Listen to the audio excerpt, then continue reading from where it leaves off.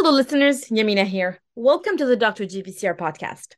As we return to a regular programming after a fantastic 4 series episodes honoring Dr. Marcaron, we would like to take a moment and thank our Dr. GPCR ecosystem partners for their support. We'd like to thank Domain Therapeutics, GPCR Therapeutics, Design Pharmaceuticals, Montana Molecular, and Orion Biotechnology. We have a few announcements to make. We want to let you know that we are revamping the Dr. GPCR Summit, which we ran from 2020 to 2022, and are launching the Dr. GPCR Symposia events. With this series, we aim to bring you, our ecosystem site members, regular and topic-specific virtual free live events. The first symposium of the series will be held on Friday, March 24th, starting at 8 a.m. EST. We will host a full day of talks on Zoom and a 2-hour poster/networking session on Wonder. The topic of this event is recent advances in understanding challenging GPCRs. Our confirmed speakers include Graham Milligan, Ines Liebscher, Ben Myers, Antonella DiPizio, Lucas Gratz, Jake Mahoney, Brendan Wilkins, and Anthony Picard. All trainees are welcome to come and present a poster.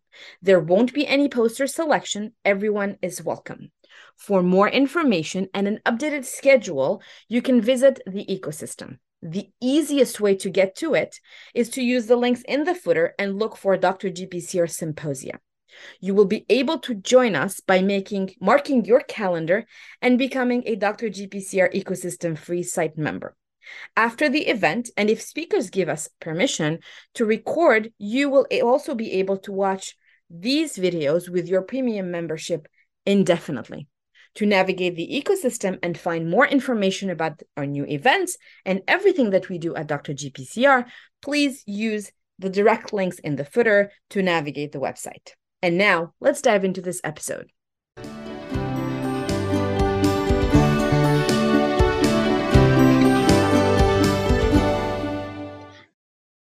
Hello, everyone. This is Yamina from Dr. GPCR, and this evening, I have the pleasure of welcoming Dr. Bruno Giros. And I hope I'm pronouncing your last name right. I forgot to ask you how to do so before we record, so please excuse. It's okay. Giros is the correct right way to say it. Okay, so Bruno Giros, nice to meet you. Nice to have you on the podcast. Welcome. Thank you, Yamina. I'm very excited to talk to you today.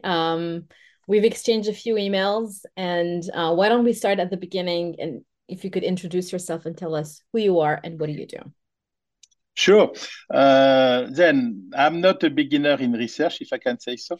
I started my research in 1983, doing my master and then my PhD with Jean-Charles Schwartz at INSERM in Paris.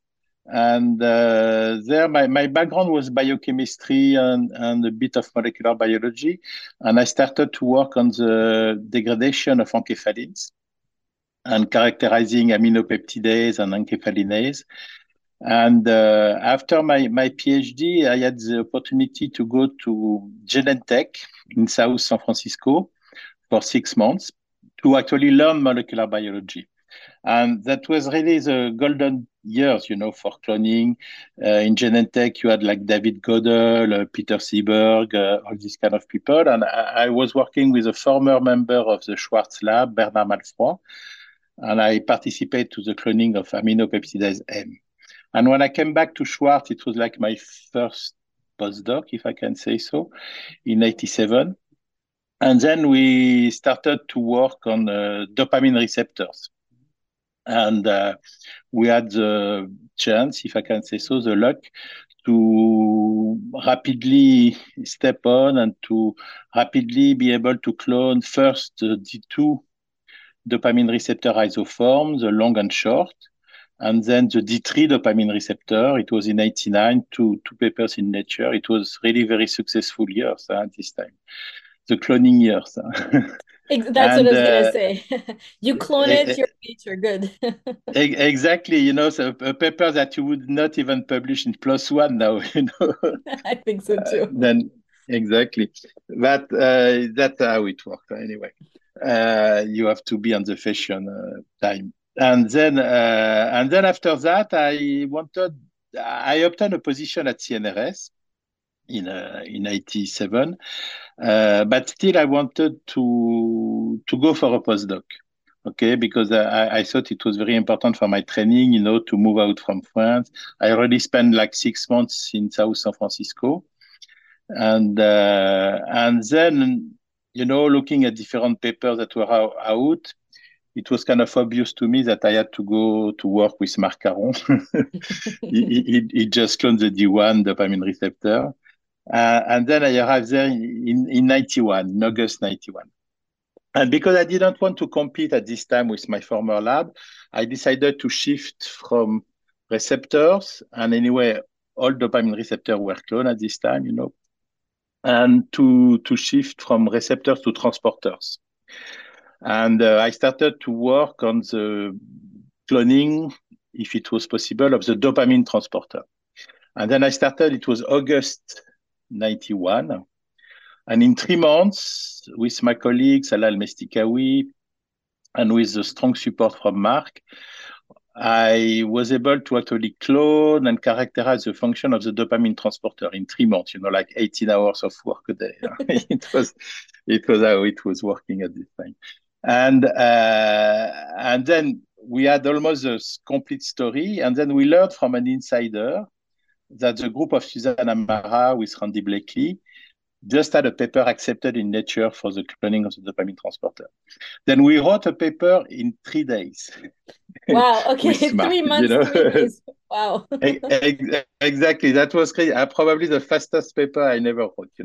And we submitted to FEPS later, and it was accepted in 1 week and still published in 91. Maybe a few weeks after the Nature paper from Suzanne Amara, but still the same year. It was really crazy, a crazy time.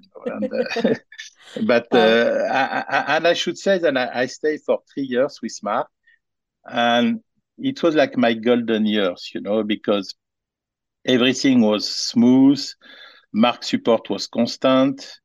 The money was flowing. I mean, we had no problems to spend money and to do as much experiment as we wanted to do. And in 91, it was the years where there was this very new techniques that just came. That was conditional knockout, conditional recombinations.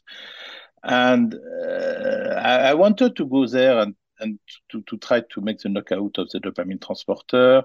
Actually, I started 4 knockouts together: dopamine transporter, GRK2, the mu opiate receptor, and the fourth one I even don't remember. But the 2 last did not work, okay? And Mark, well, I talked with Mark, and I told him, I would like to go for the conditional knockout, for the constitutive knockout using recombination. And he told me, there is this laboratory at UNC Chapel Hill that was at this time the lab of Oliver Smithies, who actually gets the Nobel Prize a few years later for knockout, actually, with Mario Capecchi. And Mario Capecchi was at Salt Lake City. And then Mark told me, okay, I can put you in contact with a former postdoc of Smithy's lab. Her name was Beverly Kohler. And she just started a kind of facility for knockout. Then I was doing all the molecular biology, cloning the gene for the dopamine transporter in mice, making the different recombinations that were needed. And with Beverly Kohler, I sent her my construct, and she did all the work in ES cells, and then injecting the ES cells into blastocysts to generate mice. And then she sent me the first 12 mice that were born from this recombination. I run a classical Southern blot, to check for the cuts and to see if we had the correct knocking out, and nothing. There was nothing for the 12 first mice. I was a bit disappointed. I showed that to Mark, we discussed, and we continue. And then she sent me 12 more mice. And on the 12 more mice, we had like 6 founders. That was like, wow. Wow.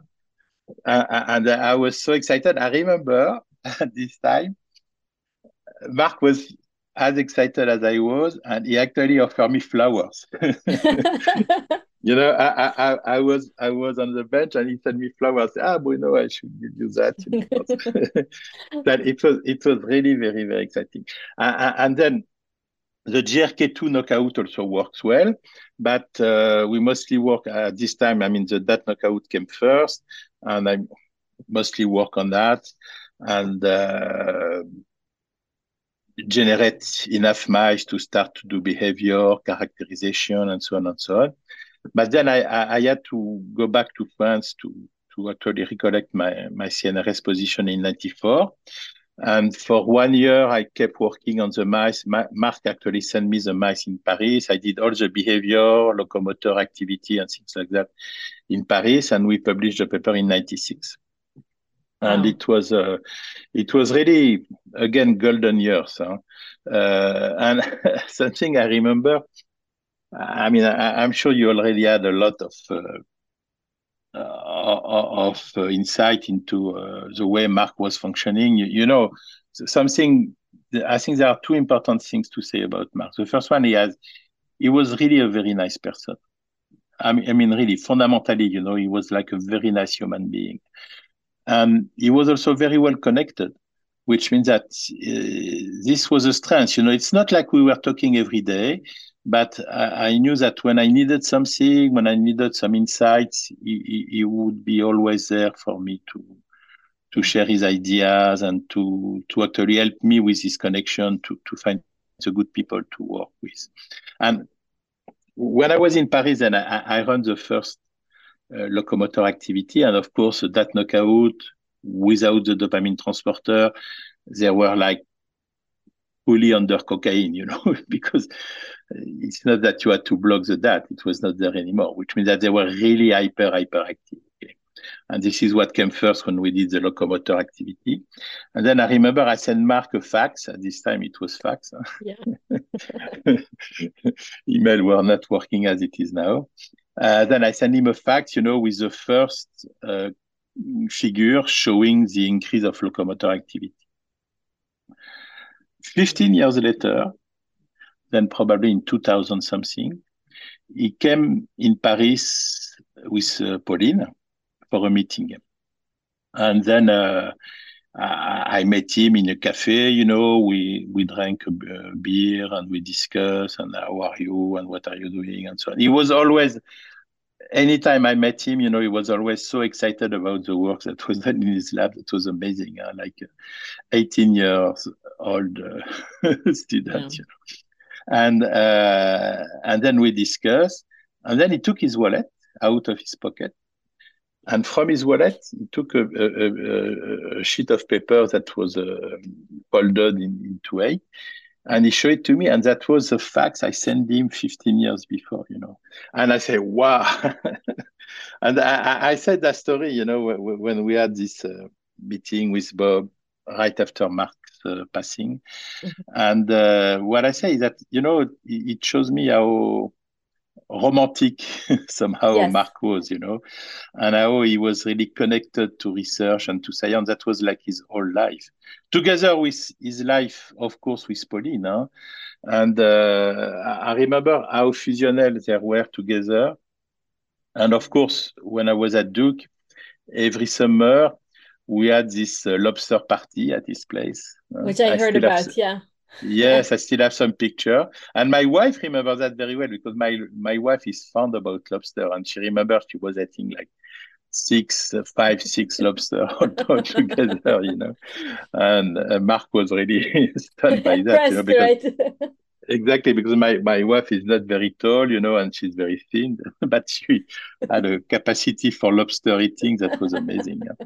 And that was at his first place. And then when I was there, I think it was probably in 1994 or something like that, he bought his new house that was more like a barn, a farm. Mhm. where he was able to have animals, even a bull, if I remember correctly. That's Wow. something. Okay, that I did not hear about in our podcast series with multiple. Yes, yes, yes. But interestingly, someone had mentioned the facts with a folded fax sheet in his wallet, and that's exact. So people who listened to the previous episodes now can make the Yeah, yeah, yeah. connection and put actually a face to the name and connect it with that fax Exactly. sheet. That was the locomotor activity of that knockout mice. You know. Then it was really it was really very nice to see that. Huh? And Bruno, and Bruno, also I remember, when I was there, these three children were still young, huh? yeah. And they were there also, and then now they grow up. Also something I remember, like 15 years later, when I was seeing Mark, he was very proud about Kathleen, because she Yes. was also doing. I mean, also very proud with Nelson, and also his other daughter. I just don't remember her name, Melissa. but Melissa. Yeah. And but he was very proud about the fact that Kathleen, was doing science, and he was even telling me, oh, she's doing things much better than I am doing, much more important than what I am doing. He was really very, very That's proud of that. that's amazing. Bruno, before we continue about your time in Mark's lab and afterwards, let's go back to the beginning because I'm very curious about about your interest in science as a young person. I want to say maybe as a child even. Did you always know that you wanted to be a scientist, or where does that come from? Actually, not really. The thing is that I don't want to brag about it, but I was. I just realized that much later. I was kind of over gifted. You say that, huh, Yeah. uh, Yeah. with a very very high IQ, but Yeah. then not very good at school. Even if I had my baccalaureate, I was 16, Hmm. and then I went to do med school for 2 years. But I missed it, because at this time I was riding horse 4 times a week, 4 days a week. I was really not working, because for me, university, it was like freedom. Yeah. I was doing anything but studying. And then after 2 years of failure, my father told me, Bruno, now you have to succeed your studies. If not, you will go for your military training and I will not take care of you anymore. Then I said, okay, So cut you off. exactly. Then I went to the university to do a master in science, in biology, and I was very successful. And then I liked it very much, but it was not research yet. It was really theoretical training. And then at this time, when I finished my master and want to start a PhD, I wanted to work on peptides, Mhm. because somehow it was new in 86, 82, 83. And I wanted to work with peptides. And I went to see Philippe Hacher, who was one of my professor. And I asked him, where can I go? And he said, okay, you can go to Jacques Lovinsky, or you can go to Bernard Roch, or to Jean-Pierre Changeux, on Jean-Charles Schwartz. Okay, then I went to see all these guys. I remember this story very. I went in Jacques Lowinsky lab, and then I talked with Marie-Jo Besson. He was one of the head scientists in his lab, and she was working with dopamine. And she said, "Oh, we are doing that." At this time, it was push-pull cannula. It was not microdialysis. It was kind Okay. of microdialysis, but it was called push-pull cannula. And she asked me if I wanted to work on dopamine. I said, "Oh." I told No. her, "Oh, dopamine, but we know everything about dopamine. I don't want to work with dopamine." Like Who knew? I was young and stupid. Huh?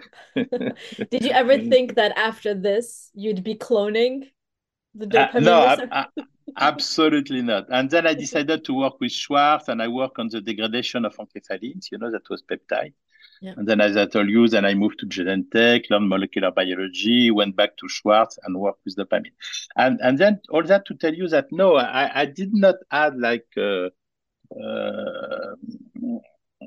I was not feeling that I wanted to do research when I was 6 years old. It was, to me, it was really something that takes me. When I started to work at the bench, I say, okay, that's it. That is what I like, you know. And it was, using my curiosity and then I really dive into it very deeply, you know. Yeah, I think that And liked it very much. Yeah. that's what happens, I think, when with high IQ people, typically it's very difficult to do the academic part in school, but then when they find what they really like and they excel at, I think Sudhar Rajagopal also had his undergrad at 16. Not I think, yeah, undergrad, not undergrad, sorry, a high school done Mm-hmm. sooner or something like that, but he was, I think, 2 or 3 years ahead of his time based on his age. And that's very unique as well.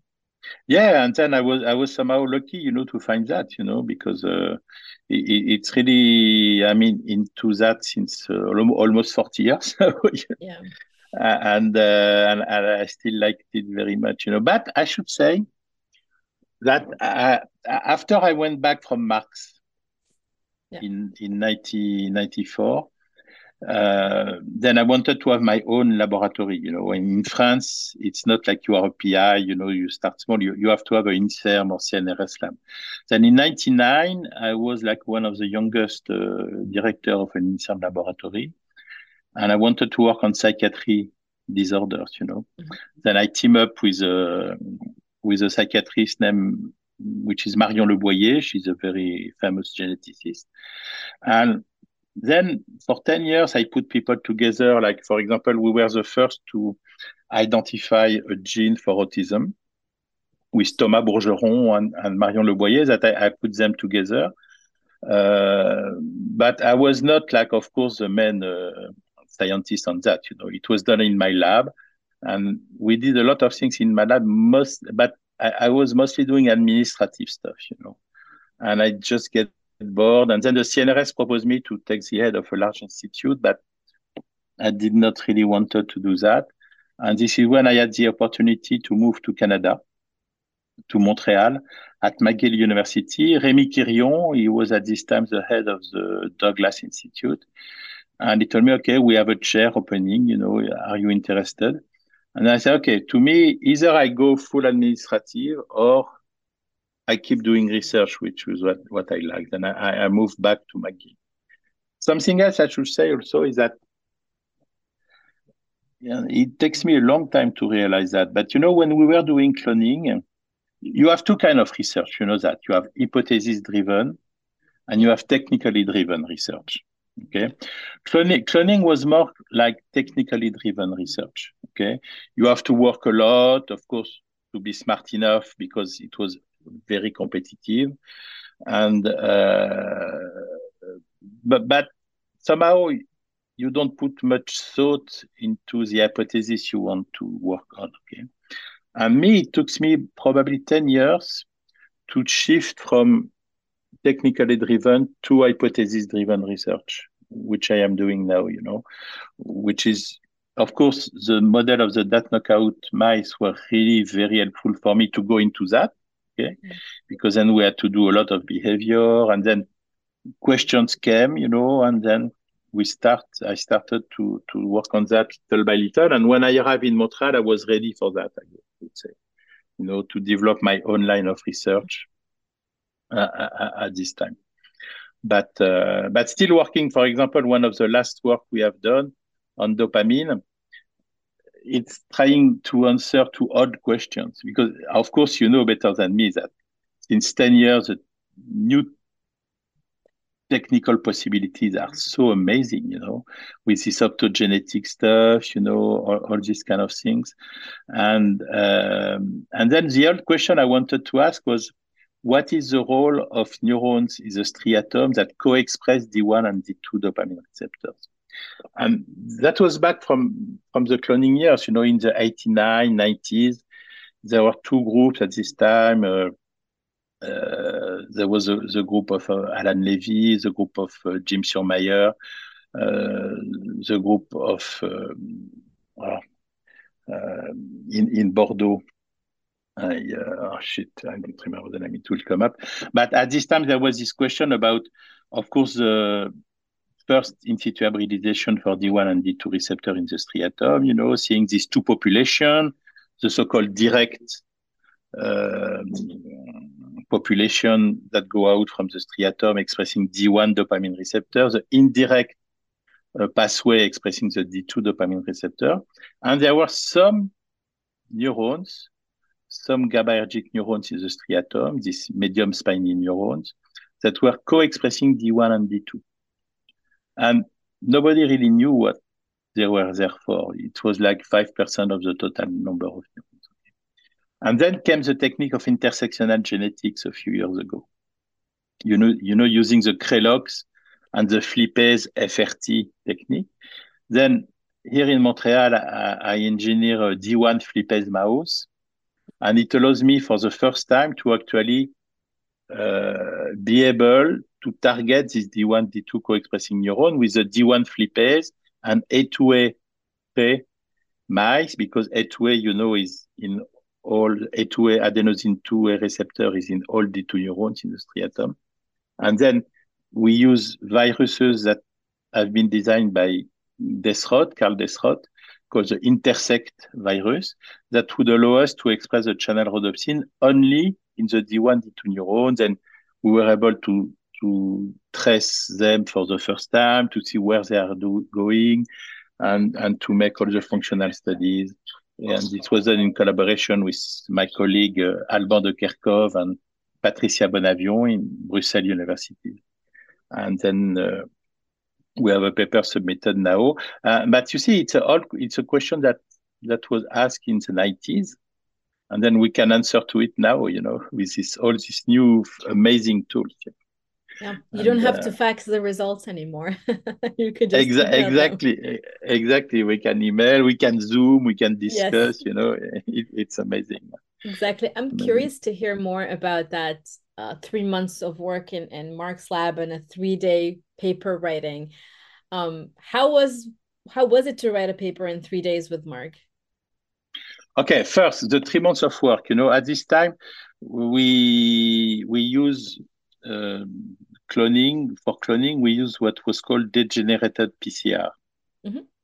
Okay, because there were 2 transporters that were cloned, the GABA transporter and the noradrenaline transporter. Okay, then there were some homology sequences between them. And then we use that. We designed degenerated primers for doing PCR. We prepare some messenger RNA from the striatum. At this time, we prepare messenger RNA using a cesium chloride gradient. Wow. Okay. It was not just simple colons. We had to kill a lot of mice, to take the striatum, to extract the messenger RNA. Then we put it in ultracentrifuge with cesium chloride. And then we had a very thin band of RNA that we took, and then we did the degenerated PCR from that. It works very well, actually, I had already a long experience of cloning. Then as soon as we had the first degenerated fragment, we clone them into plasmid. Then we screen the phage libraries. Everything is done in silico now, But yeah, well, that's what I was thinking. I was like, oh my God, this is so labor intensive. Exactly. At this time, it was like that. Huh? We did the sequencing with P32, then P35, that is less problematic. We run these very long sequencing gels for hours, and things like that. And I've done that once. Okay, good. that was really, very, again, golden years and so exciting. I was working with my colleague Salah Mestikawi and with a technician that was in Mark's lab. And Mark's, he put like all his possible support with me. Then it went very fast. And then for writing of the paper, then we had all the data. I was doing the figures and Mark was writing the text, and we read it, we proofread it and something like that. Then he contacted one of his colleagues that was one of the editor of Phelps letter. He talked to him And he said, okay, we can send him the paper. It will be reviewed very rapidly. And again, I think this could not have been possible without Mark's connections, of course. And then in almost 1, 2 weeks, it was accepted. But again, the writing was also very smooth. I write most of the material and methods and technical parts, and figures, and Mark wrote the introduction, discussion. But again, these cloning papers, they were kind of easy to write somehow. Yeah. Yeah. Yeah. I think it was, as you mentioned, it was a very technical period and it wasn't a hypothesis driven. So you basically had to. I've been reviewing old papers for other purposes. Well, reading old papers for other purposes, and they were all about cloning something. And then it's pretty Exactly. straightforward. And I was just trying to think, you mentioned this was published in 91. I was trying to figure out whether this was written on a computer or was it FedExed in or how did It that look was like? At this time it was written on computer, yes. But I remember I get my first email address in 90 just before going to the States.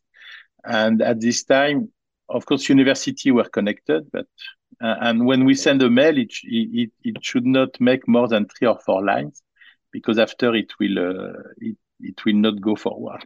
Oh my God. Then it was really and when I wrote my thesis, it was like we did not really had a word processing software.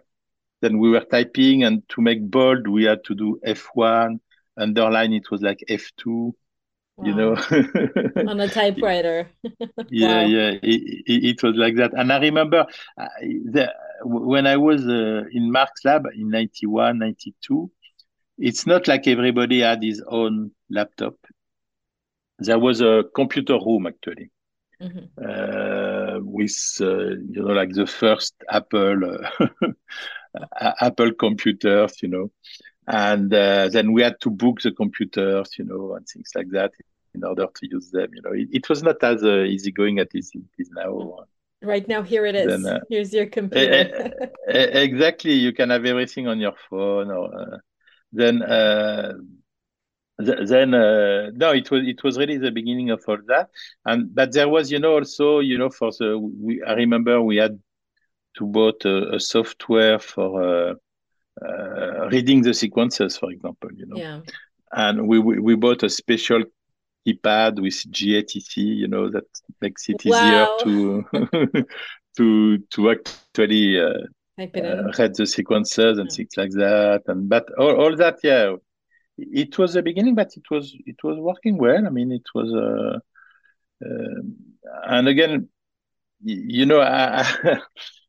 I remember also when I was with Mark, I was cloning a lot of things. I cloned also some other genes and things like that we published.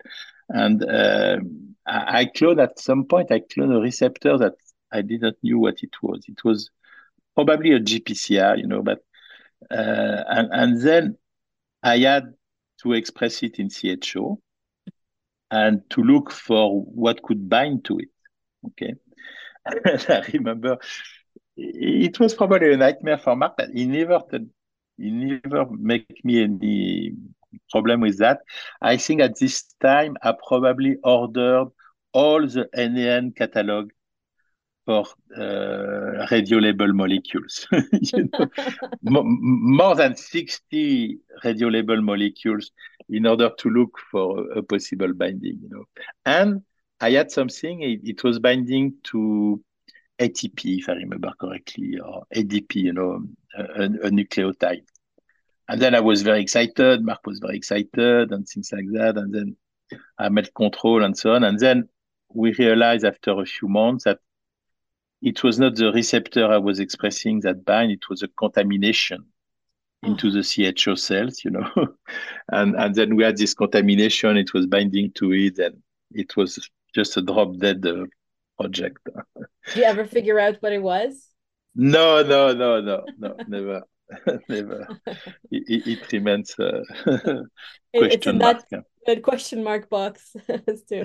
Exactly. Maybe, actually, I'm not even sure I still have the sequence somewhere that maybe if I look in You database could now, blast it. Yeah. yeah, I could probably find something, but That'd be interesting to know. I mean, I'd be interested if you ever get a chance to blast, you find a sequence and you blast it. I'm curious to see what yeah, was that. I just have to maybe find my old floppy disk. And well, you're gonna laugh, but I still do have a little floppy disk carrier type of thing. You put the floppy in, and with a USB, you can plop it Okay, into a computer. okay, neat. And full disclosure, I borrowed it from a colleague during my postdoc at Rockefeller, and I never returned it to her. But I still have it, and Okay, I still have some floppy disks. okay. It may be convenient. I just have to locate the floppy disk. Yes, yes, and I'll send it to you. Or next time I stop in Montreal, Yeah, yeah. Actually, speaking of stopping and meeting, I saw the program for the upcoming GPC Great Lakes GPCR retreat this year, and Yes, I saw yes, you'll yes. be speaking, and I will also be at the meeting, Good, good. as part of the organizing committee. Okay. And I saw your name on the program. I was like, yes, we're gonna get to meet in person. So maybe I'll bring it Yes, over. yes, yes. Okay, okay. I'll Yeah, let you know if I find the floppy disk. yeah. I will You have let you until know that. November 2nd of Yeah, this yeah. year. But for instance, this last paper I was doing on the D1, D2, I actually sent it to Mark, and he was kind enough to read it and to make some comments and things like that. And then actually, he's in the acknowledgement, and I was so excited to be able to see him at the last dopamine meeting in Montreal in May. Then Mhm. his passing really came as As a a shock. tornado. Oh, really a shock. It was. Yeah.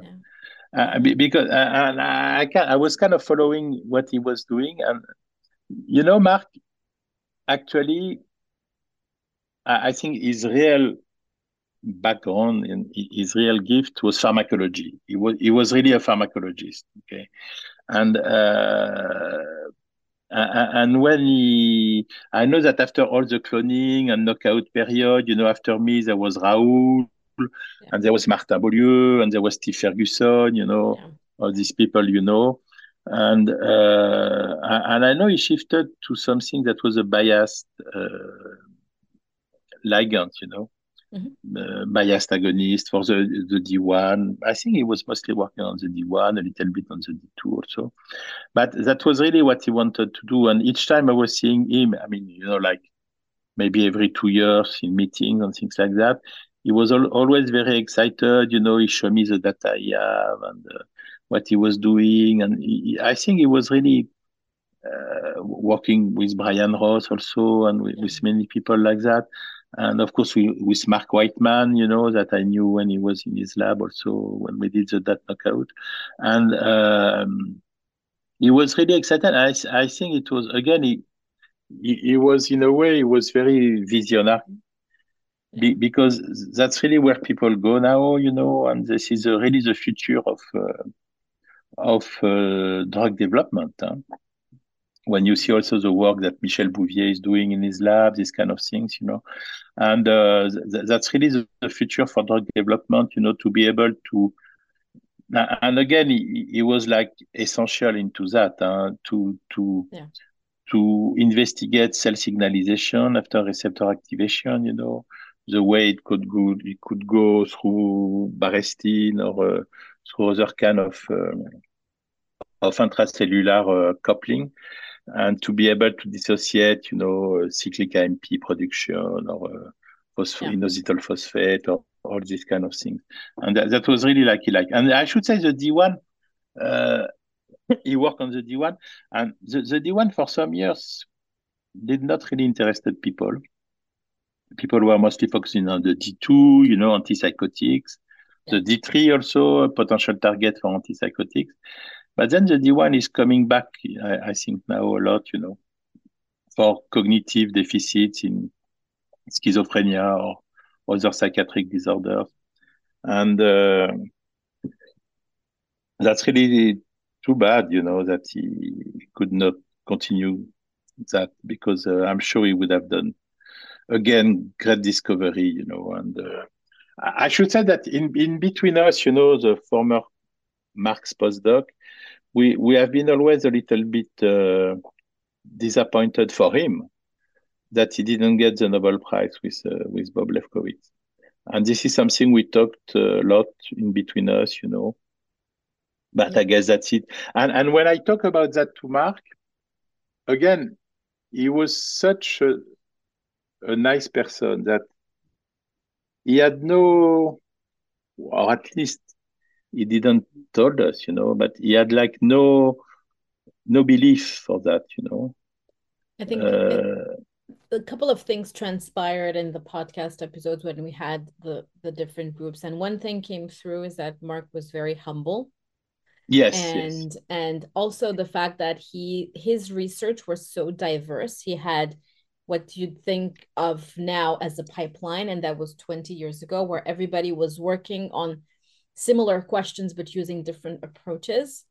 And I think Steve Ferguson made a comment, and Martin Beaulieu as well, saying, well, the problem was you could not nominate Mark for something because he was so wide in his research that it was very difficult to get, him approved through these committees that would award prizes for something very narrow. But I think everybody's comments throughout the three episodes that we recorded with the different panels was that yes, from a contribution to the dopamine, to the GPCR field, to science, his place between the Nobel laureates is well deserved there. No, sure. Huh? And when you mentioned that, I remember I didn't talk a lot with Bob Lefkowitz because I was really a Marx postdoc, but I had some opportunities to discuss with him. And I remember one thing he told me he said, Bruno, there are three things that are important in research. The first one is focus. The second one is focus. And the third one is focus. And he would be saying, oh, and I forgot, there is a fourth one. It's focus.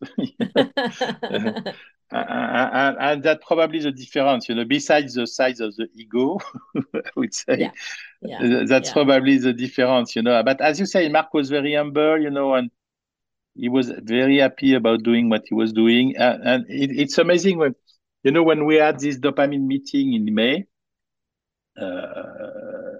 because of the very recent passing of Mark, we decided to make a special opening of the meeting. Mm-hmm. And then there was Dave Sulzer and Louis-Éric Trudeau were Mm-hmm. in charge of the meeting. I asked them, they told me, of course, you can do that. Then I prepared, 3 or 4 slides. And I asked all the former Marx postdocs that were in the room to come on the floor. And there were like 12 people. Wow. And of course, not all of them were there. I mean, Martin was not there, people like that. But just to see the impact he had in terms of training, and that was really huge. That's great. Well, it's you mentioned remembering Mark at the dopamine meeting. I think the GPCR retreat last year Yes. was before or after I think right before the dopamine meeting. And we did, when I say we, actually it was Michel, Steve, and Martin Beaulieu, who were not only the organizers but also the close friends and collaborators of Mark. And it was a very, I want to say, a very emotional couple of slides that Michelle had shown, and Steve as well. So I think it was a very nice tribute to Mark. No, no. The thing is that, I mean, we will remember him for so many years. it's uh, Yeah, it's yeah, it's amazing because he was really, as you said, maybe he went in many directions, but again, his background was really pharmacology, and he was somehow focused, on in dopamine and of course all the work that he has done with Bob Lefkowitz that would not have been possible without him, huh? Because yeah. Mark was really, I would say, the technical backbone. Yes. He was this guy that knew everything that was done before and how the experiment should be conducted. Bob was probably more like the inspiratory, and but and probably defining the research axes and things like that. But Mark was really like the technical backbone, knowing what it should be done, how it should be done, and things like that. Yeah. That really came through the different discussions. And I think Bob also acknowledged that a lot of mouse models that were generated were fully characterized in Mark's lab, and that information came from there. Okay, so I ask this question from every guest on the podcast, and I think I know what the answer is, but what is your favorite GPCR? Okay. Yeah, it's definitively dopamine receptors. Is it D2 because of you cloning it, or is it D1 because you worked with Mark, or could it be the dopamine transporter as well? Yeah, I would say the D3, of course, because when we cloned the D3, it was really breaking the rule somehow, because at this time it was only D1 and D2. D1 that was a positive activator of cyclic AMP, D2 inhibitor of cyclic AMP production. And then the D3 was really like new in the game, and it remains my most cited paper, the molecular cloning of the D3. And then that was really very, very nice. But then it was a teamwork, of course, with Pierre Sokolov, and in Jean-Charles Schwartz lab.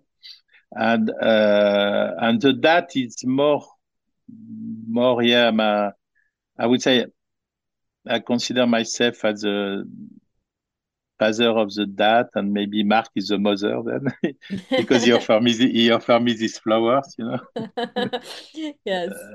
Then, yeah, but it was definitively the dopamine transporter, and the dopamine transporter knockout mice, because I think that this is probably one of the most successful in terms of providing new information. Yeah. Mouse model that has been done. I think there are probably maybe 100 of papers that use that knockout, And when I left, for example, Raoul, 1 year after, he published his science paper using the dat knockout, and there were more papers like that. And even Martin, the very nice paper that Martin published about dopamine signalization with AKT and things like that, that he published in Cells a few years after I left. I mean, again, the entrance door for these discoveries were the use of the dat knockout. Wow. Then it has been really a very powerful tool that Mark used a lot. I used a little bit less because I didn't have the same talented postdoc in my lab, I would say. But still, myself, I published maybe 20 papers using the dat knockout match. It teaches us a lot about what hyperdopaminergia made into an animal model, And it's not like a model for schizophrenia, even though schizophrenia is somehow consequence of hyperdopaminergia. Then it's not really like a schizophrenia model, but it's really the model for hyperdopaminergia, and it really showed us everything that happens when you have too much dopamine in the brain.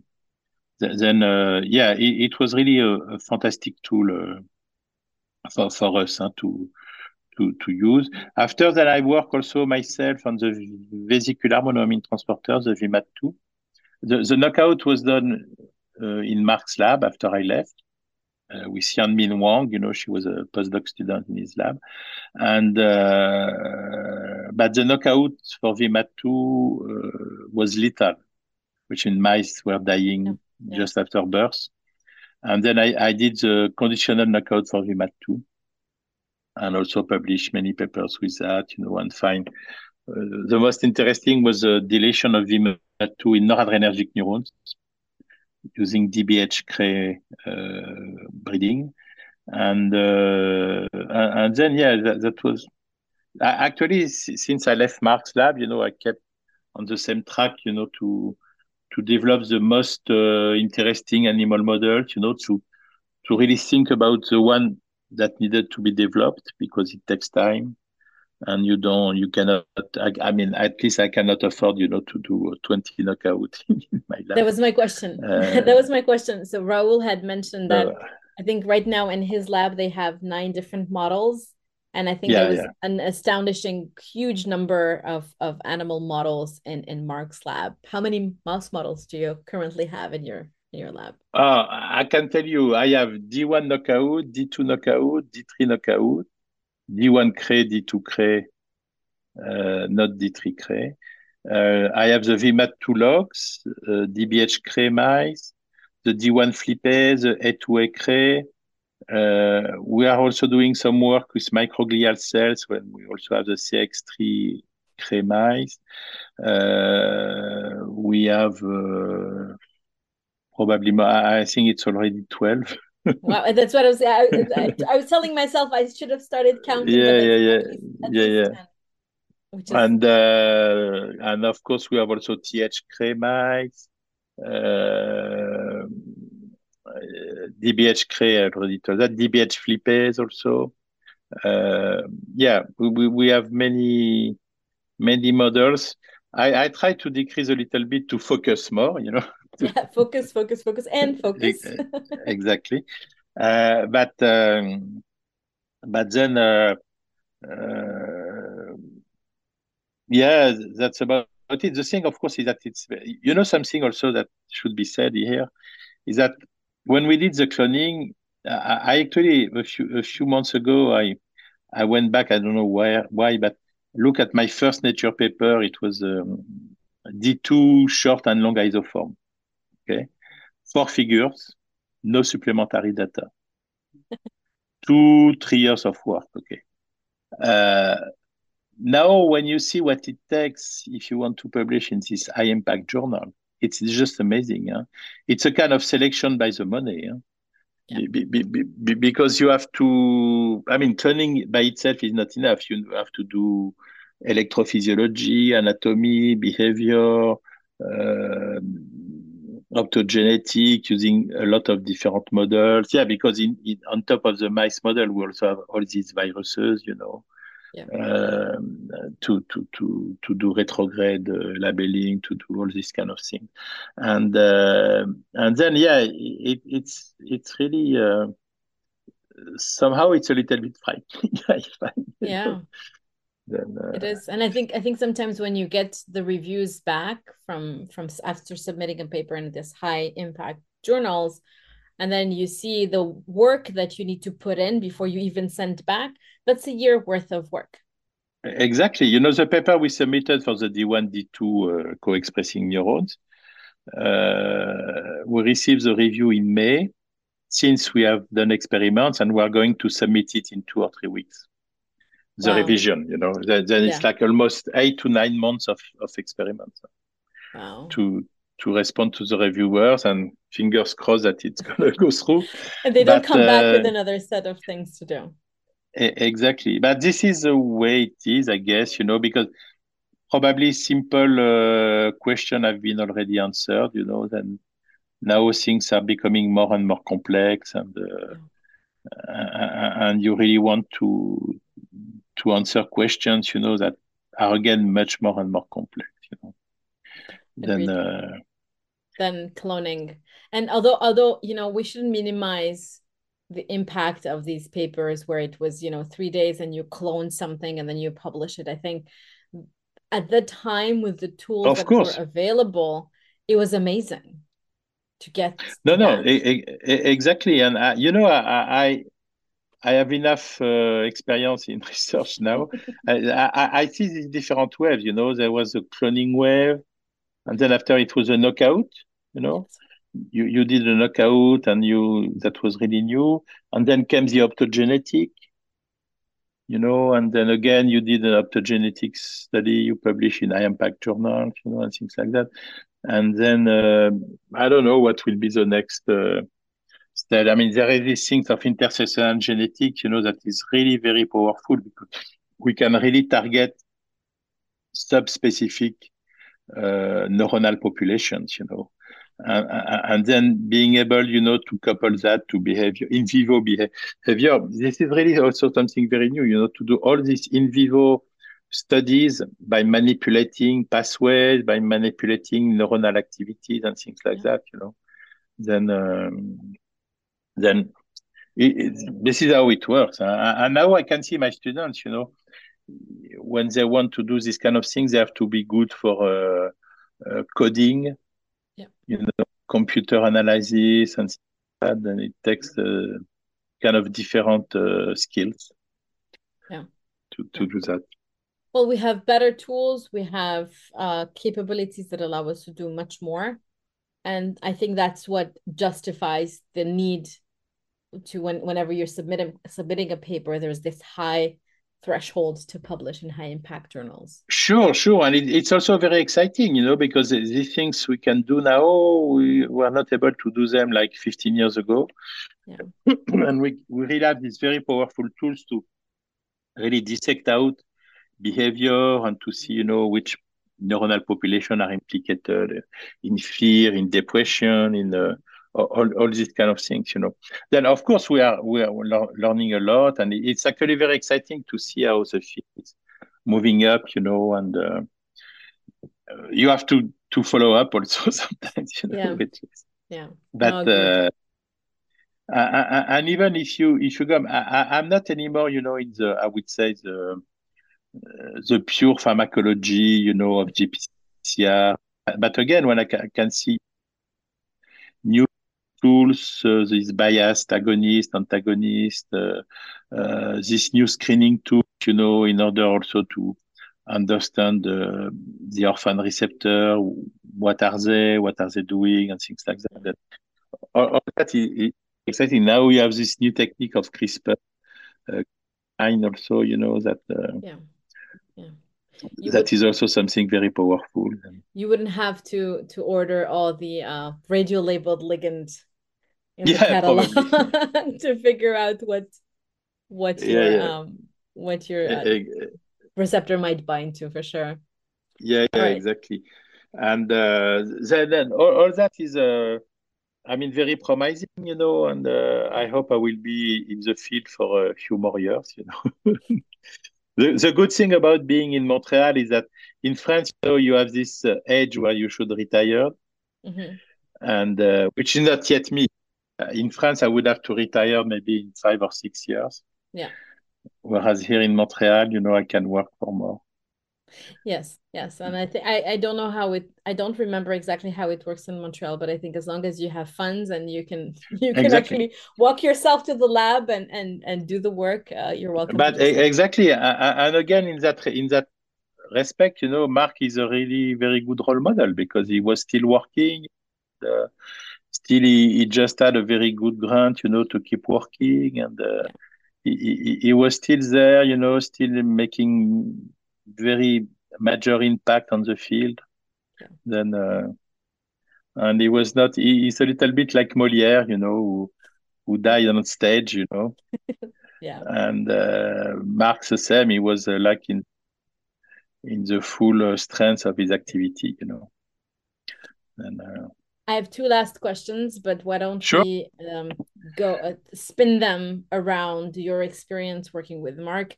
So one of the two questions is, what is your advice for junior scientists who want to contribute to the field? And maybe focus on some advice that you got from Mark or something that you've seen in Mark's lab and then took it with you.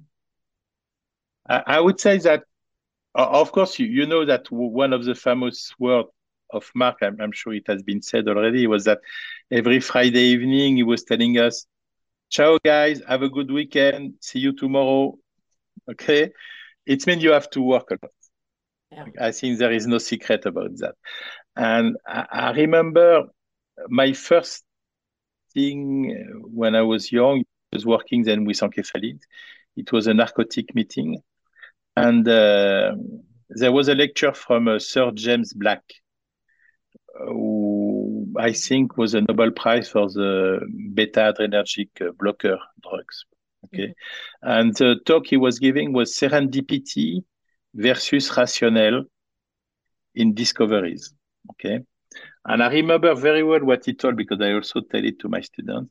He said, serendipity is directly proportional to the input work. Okay. Which is, of course, chance is there. You have somehow to be the right guy at the right place. Okay. And, and in your discovery, to find the things that will actually matter. But still, yeah, you have to work a lot, And some of my students do that, some not, then that's in their hand.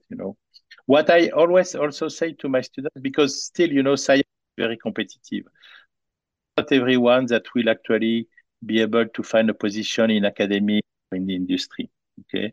Then I always say my students, if you can, learn as much computer as you can, coding and things like that, because with that, you will always find a job somewhere. Yeah. Even if it is not in science.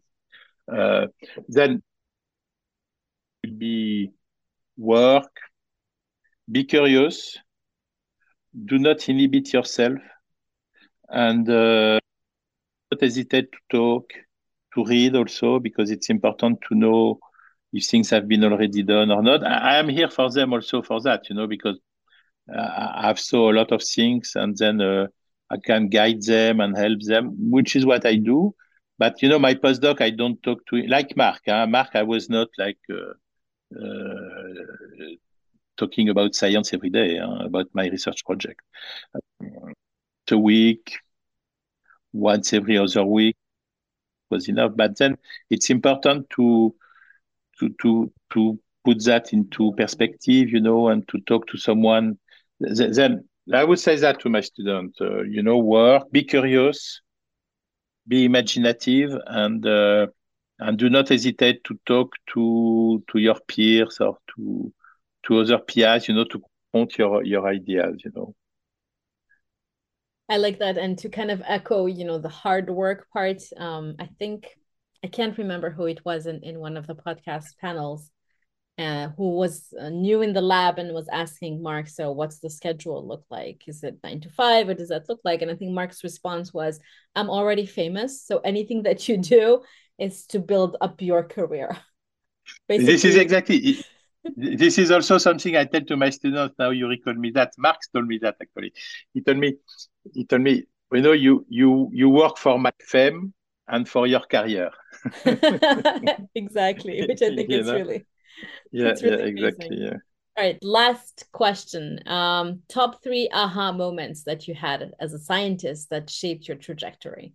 I think working with Mark is one of them, but we can give and you can give any examples. I do have some precise moments. One of them was when we read the sequence for the D3 dopamine receptor, with this long gel, Yeah. trying to see the homology with the D2 and say, oh my gosh, this is a new one. Okay. And that was amazing because we were with Pierre Sokolov and me, and we were the first one ever in the world to see the sequence for a new dopamine receptor. That was like hectic. The second one was, I told you, I was doing the DAT knockout, the first ES clone that were actually bearing the right recombination that I can see by doing a thousand blood. That was really wow.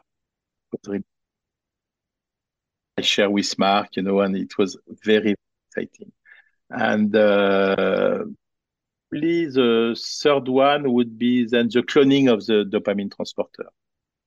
Again, when I was doing this degenerate PCR, and I was able to see the sequence of a new transporter, share it with Mark, and there was a tricky thing, that you see something that nobody saw before you. It's Yeah. a very unique feeling. And yeah, that was, Amazing.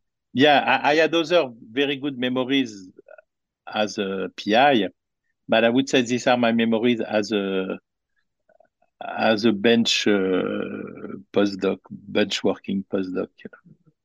And, Thank you. Thank you for sharing that. I think people can very much learn a lot from this.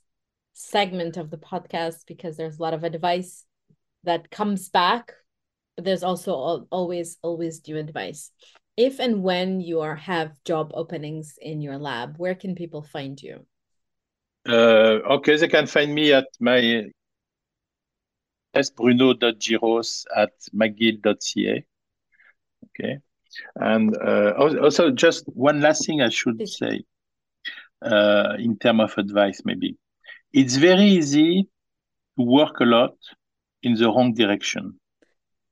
I knew people like that, even in Mark's lab or in other labs, that were really working 15, 16 hours a day, but not in the right direction.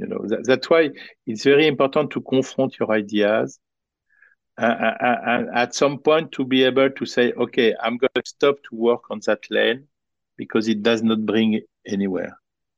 It doesn't bring Yeah. me anywhere. I think one of the most difficult things to do, to be able to give up on a project in order to shift to another one that would be more successful.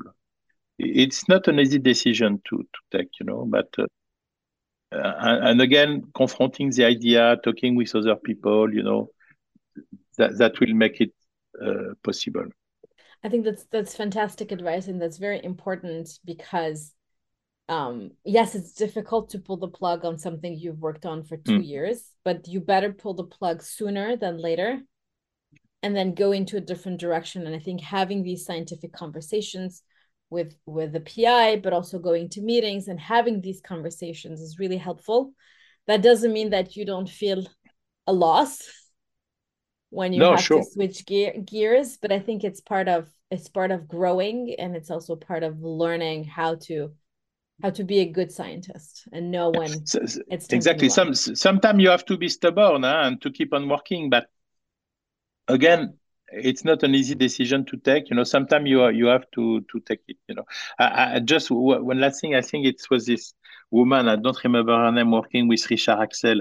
The one that actually cloned the odorant receptors. Vanessa Ruta, maybe? No, I don't. No, she gets the Nobel Prize with him Oh, then no. actually. Then I don't And remember. she published a paper in Cell maybe in 91 or 92 and was his mark.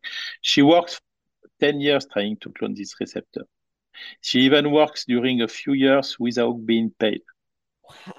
And she wanted to have it. At the end, Yeah. she cloned it. It was really a breakthrough, and she got the Nobel Prize for that. Then you see, it's why it's really a thin line between decided where you should continue or not. Then Yeah. it's but again, I guess she was supported by Richard Axel. He didn't tell her Yeah. to stop and to quit. Yeah. Then that's why it's important to discuss with your mentor and with peers, and as you say, Exactly. try to see what is going on. Exactly. And I think that's very important. And sometimes there's kind of a middle way where you put that project on hold momentarily or slow it down while you focus on something else. But I've heard stories about, Brian Kobilka having to put columns keeping the columns in his office and then deciding, he got funding for something else or he almost ran out of funding. Can't remember the context. And then he got the Nobel Prize, and then things normalized, but since there were times where funding was difficult, and then he had an idea, he pursued it, but and the columns ended up in his office. Yeah. That's why it is a thin line, than Yeah. to decide whether to. But and as you say, sometimes you have to have this project and to be able to have some what I call alimentary project, Yeah. Yeah. in order to publish some papers and to have some funds, and to Exactly. keep your at Earth project on the side in your office. Exactly. Well, thank you for your time, It was such an amazing time talking to you. Thank you Thank for you, coming Yamina. again. It was my pleasure. Thank you. Don't go anywhere. I'm going to stop recording, and Okay. I'll talk to you soon. Thank you for joining us and listening to this Dr. GPCR podcast episode. We would like to thank our guest, as well as take a moment to thank our team members, Attila, Ines, Monse, Ivana, Andrina, Balint, and Julia. A huge thank you to our ecosystem partners for their support: Domain Therapeutics, GPCR Therapeutics, Design Pharmaceuticals, Montana Molecular, and Orion Biotechnology. You can connect with our partners directly in the ecosystem, so don't forget to join the Dr. GPCR ecosystem today. Please subscribe to the Dr. GPCR newsletter, find us on YouTube, and if you're like our podcast, leave us a 5-star review on Apple Podcasts. You can also leave us a testimonial by following the link to the testimonial forms in the ecosystem by using the footer. Another way to support us is to share your favorite Dr. GPCR program with your network and colleagues. Email us with any questions and suggestions at hello@drgpcr.com. And until next time, stay safe.